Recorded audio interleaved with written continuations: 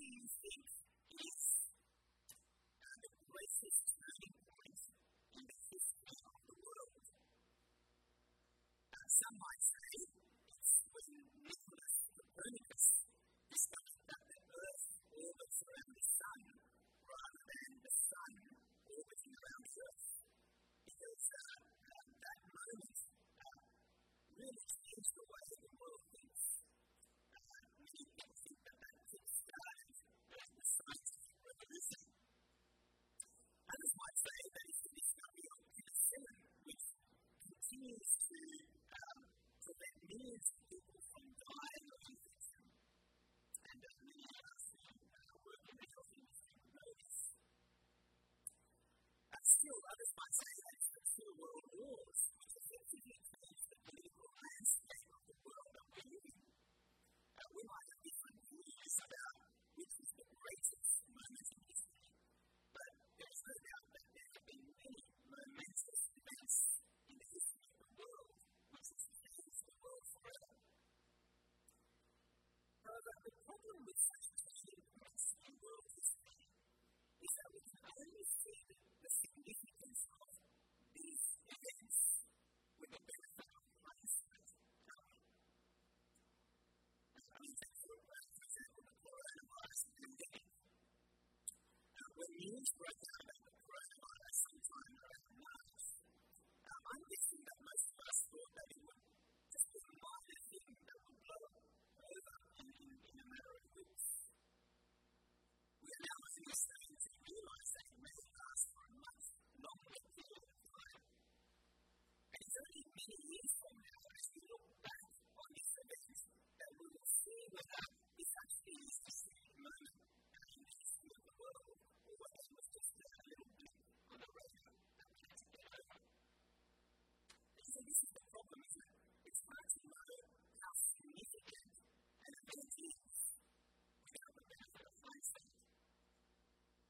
Now, one of the ways we could know just how big an event in history is as we have been through. I think at the very least it will help us to make wise decisions about our lives. Just think about people who have lived through one of the world wars. If they had known how big and how destructive it would be, perhaps they might have made some wise decisions. If you were living in a particular city, maybe you would have gotten out. Is it possible to really know the great turning points in world history?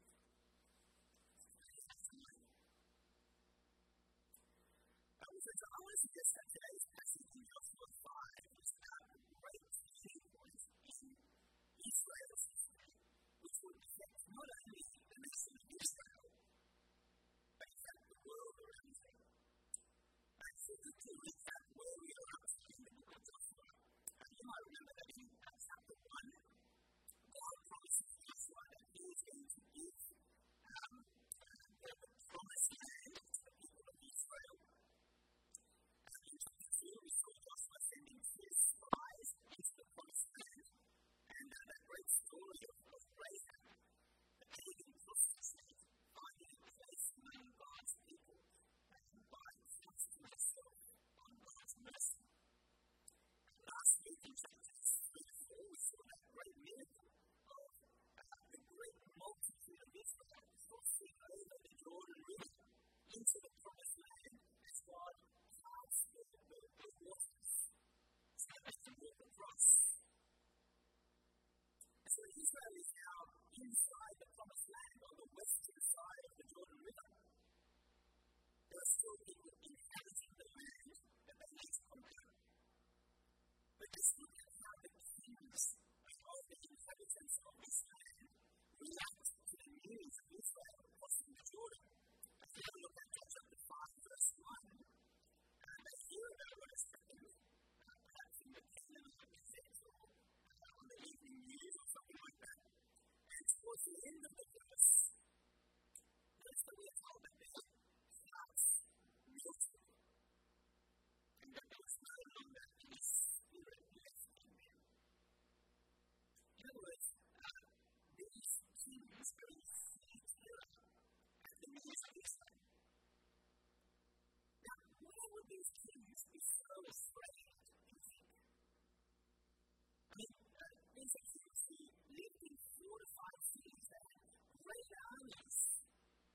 It's not as though they had never faced invasion before. In fact, it's likely that they had fought even greater armies than this group of nomads who call themselves the Israelites. Why are these kings so afraid?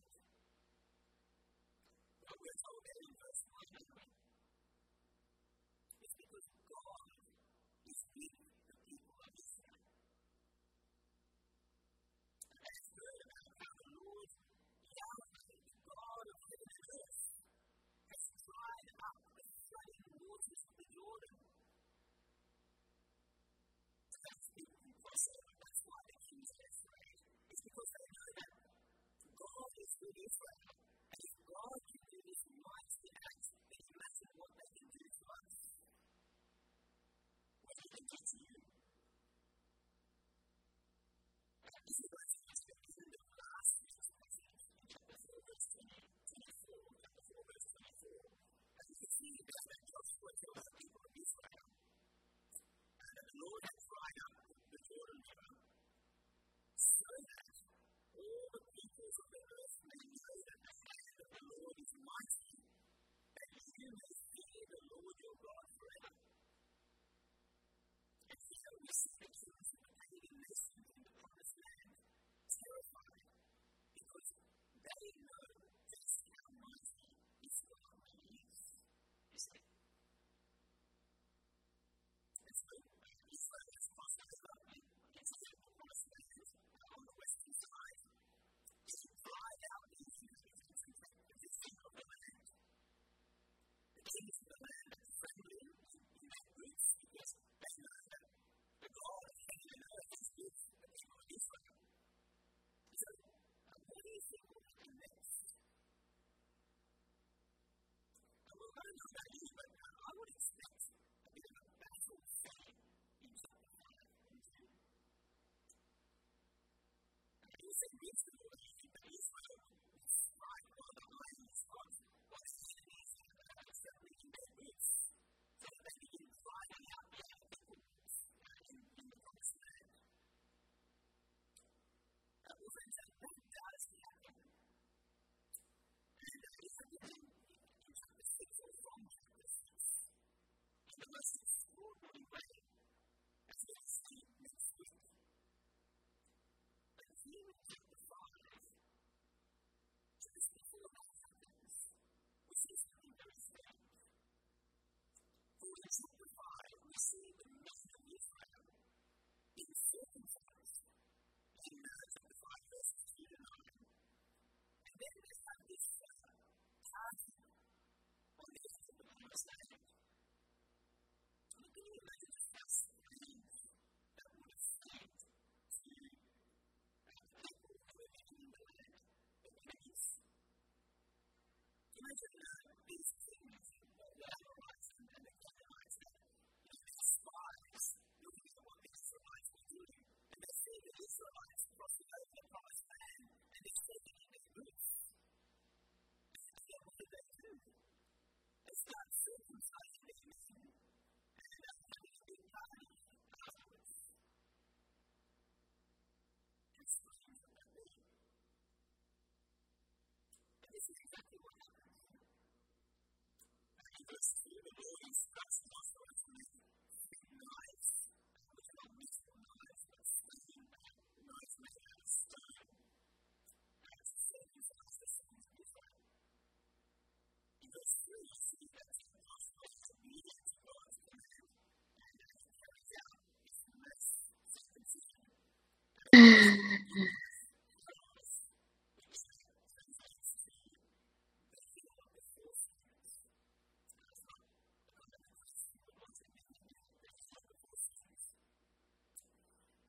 We're not given much detail, that's thankfully, of the procedure, but it boggles the mind that that is a possibility, and now there's been 7,000, literally tens of thousands of men and boys.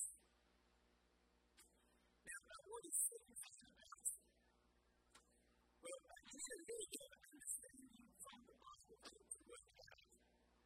And so, you might know that many generations before Joshua, in Genesis chapter 17, God commands Abraham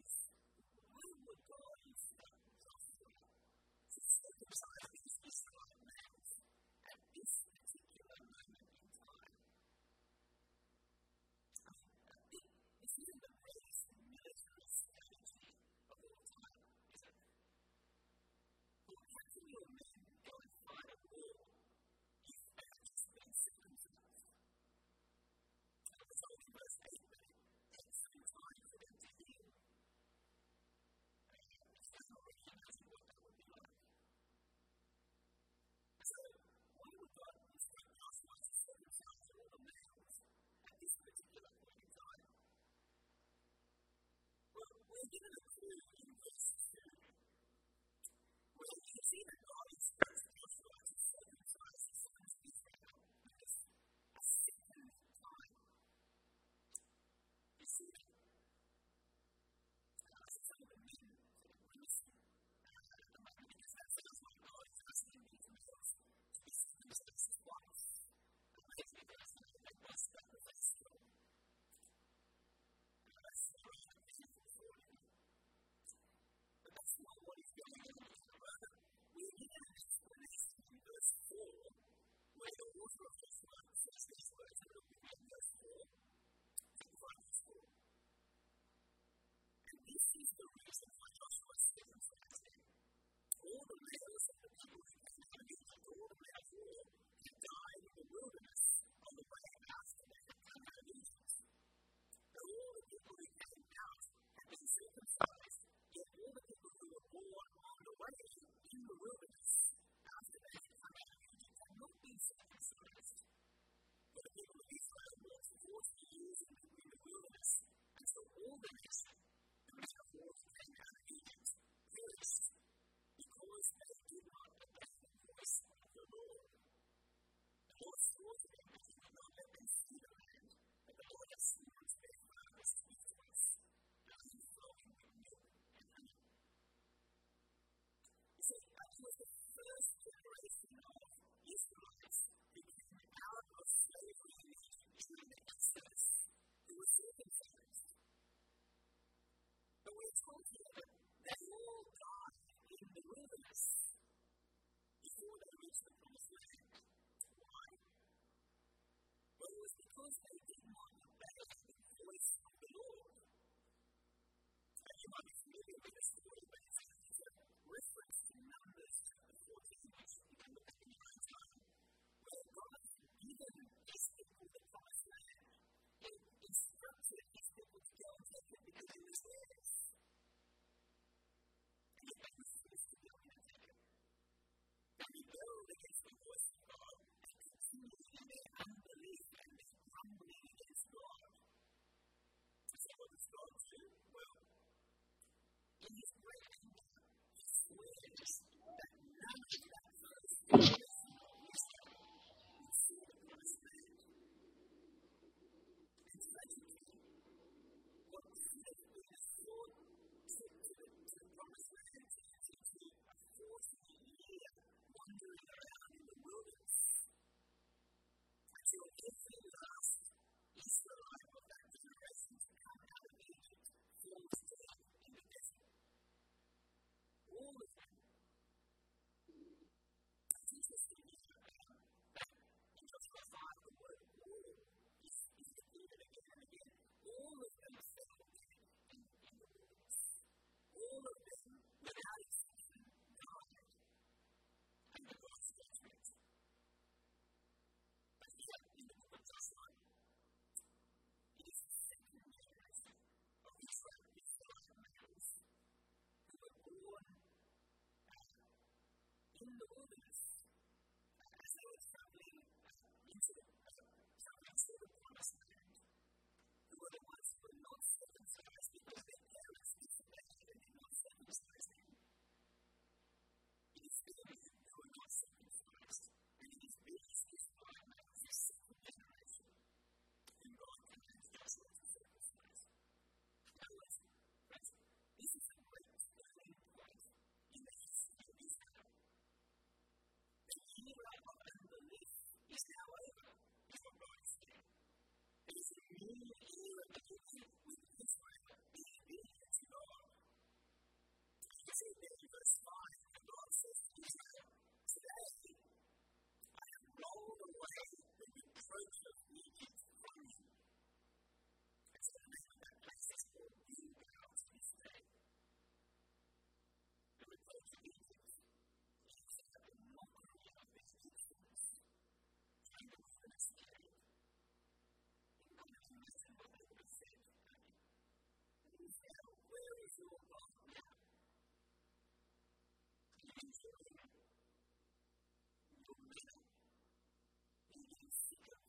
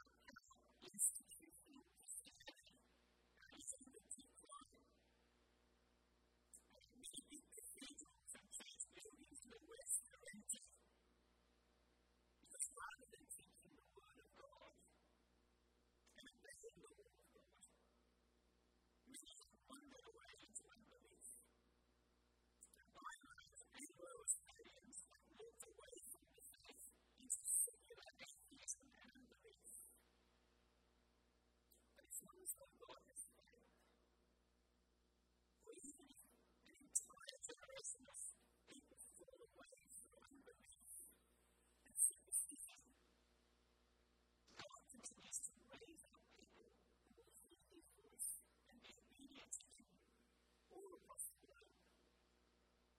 Even the fastest growing churches in the world at the moment are not the churches that are in the West, but they are increases, surprise increases, like Iran and Afghanistan,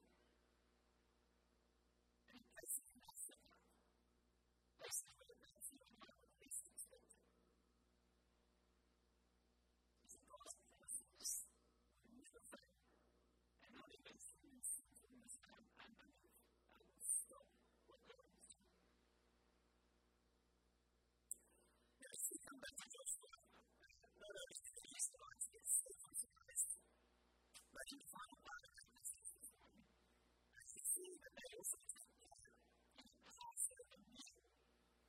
If you go to the 5 verse 10, where it says, while the people of Israel were encamped at Gilgal, they kept the Passover on the 14th day of the month, in the evening, on the 10th day. What is the Passover?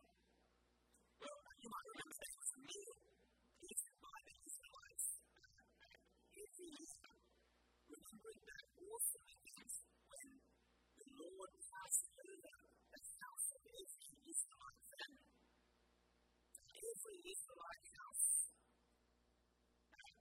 was commanded to smear the blood of a lamb on its doorpost, so that God would pass over that house and spare the life of every firstborn son of the Israelites.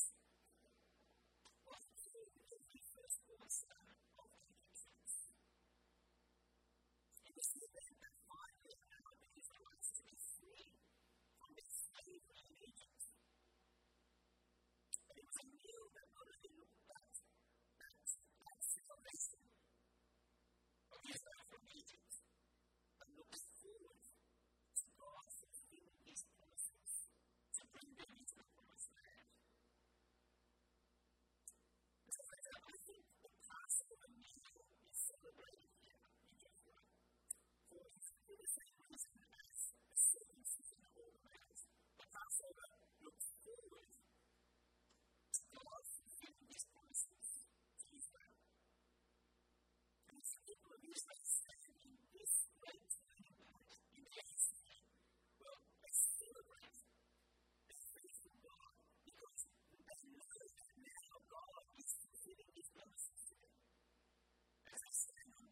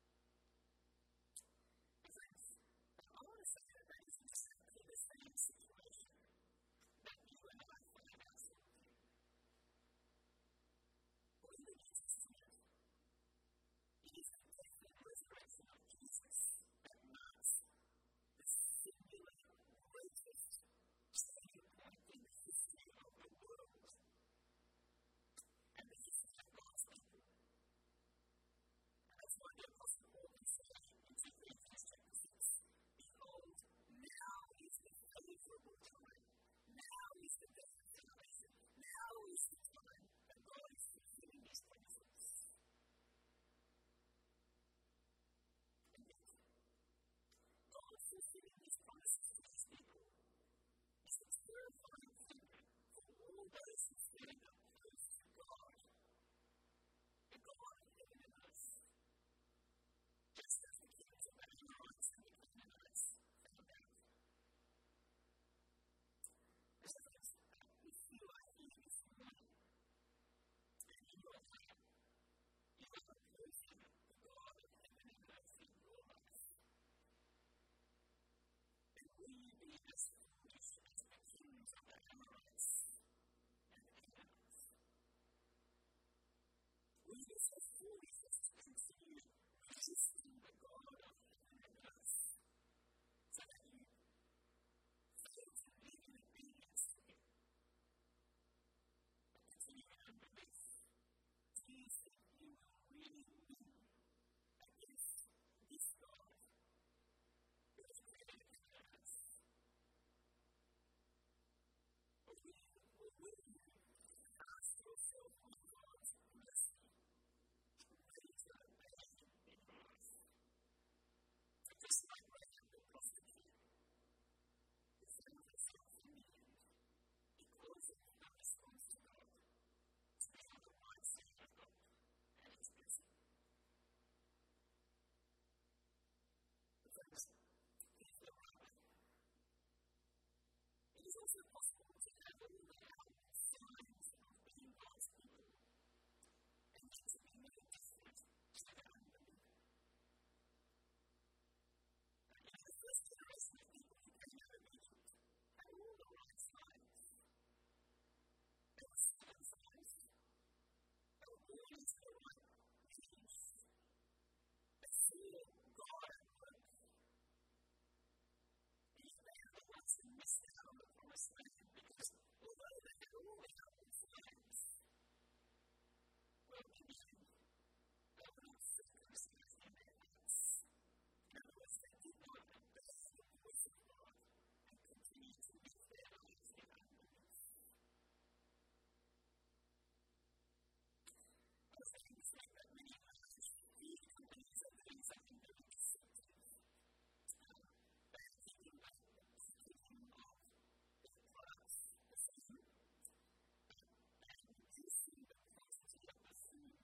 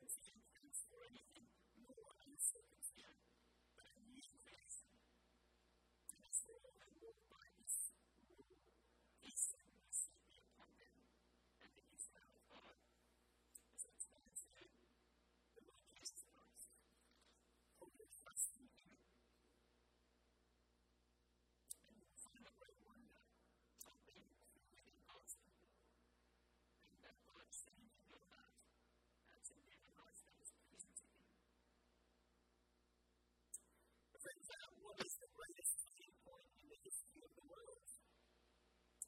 What we see this morning then is not what we might often think was the story is. It is not the coronavirus pandemic, for example. It is not the US elections. Nor is it about the testing. Nor is it your wedding if you are preparing to get married. But the greatest turning point in the history of the world is the death and resurrection of the Lord Jesus Christ. For what the death and resurrection of Jesus shows is that God is fulfilling His promises to His people. He's fulfilling His promise to make the people for Himself and to bless them in the promised land. He's building His church. He's making the people for Himself. And He's not getting He's heaven. And even if a generation of people in our part of the world be marked by unbelief, it will simply raise up people in other parts of the world and populate heaven with people from every nation, tribe, language, and tongue. So this is the most momentous thing that is happening in the world now. And how should you and I live? This really is the biggest thing in the history of the world because God is at work in it. Then what should be our priorities? To be in obedience to the God of heaven and earth and living for His purposes in this world? Or do we have other agendas in our lives? The times come when God is fulfilling His promises. So continue to obey Him today. Because now is the faithful time. Now is the blessing. Let's pray.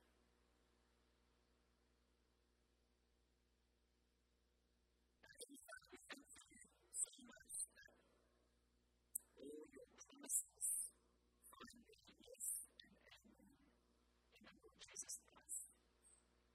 We thank You that His death and resurrection mark the beginning of a great turning point in the history of this world. We thank You that we can see that in Him You are fulfilling Your promise to build up Your people and to bring us into our promised land of heaven itself. And as You bring everything to completion. So Father, we pray that even in the times we live in, You would be merciful to many in our world, and especially in the West, who are living in unbelief. I pray that You would turn the hearts of those who look to You and read You and live their lives in ignorance of You. We ask that You would help them to see the terror of standing against You and Your purposes. We pray that they might trust themselves in Your mercy, just like David, and find a place in Your people. Father, we pray for ourselves, that You would help us to live as Your people.